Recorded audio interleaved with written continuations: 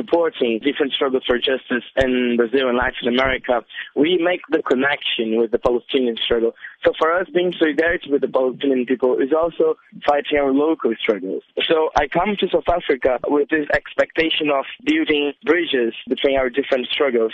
And it's really inspiring to come to South Africa because the BDS movement is inspired in the international isolation campaigns that helped to put an end in the apartheid regime here.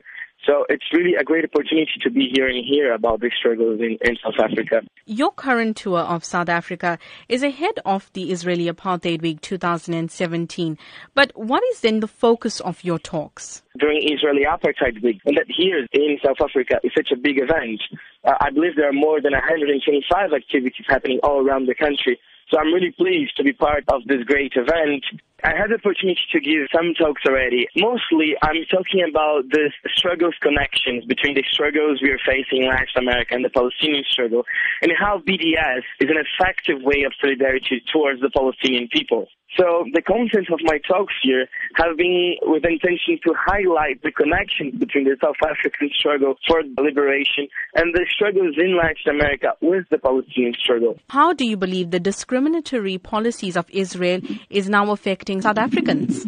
It's interesting to look to what happened during the isolation campaigns against apartheid South Africa.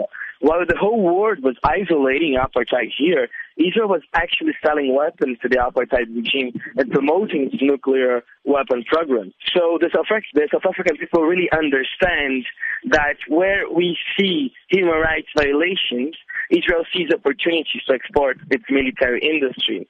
So I believe it's time for here in South Africa, we pressure the South African government for a full military embargo on Israel. We shouldn't be complicit with this.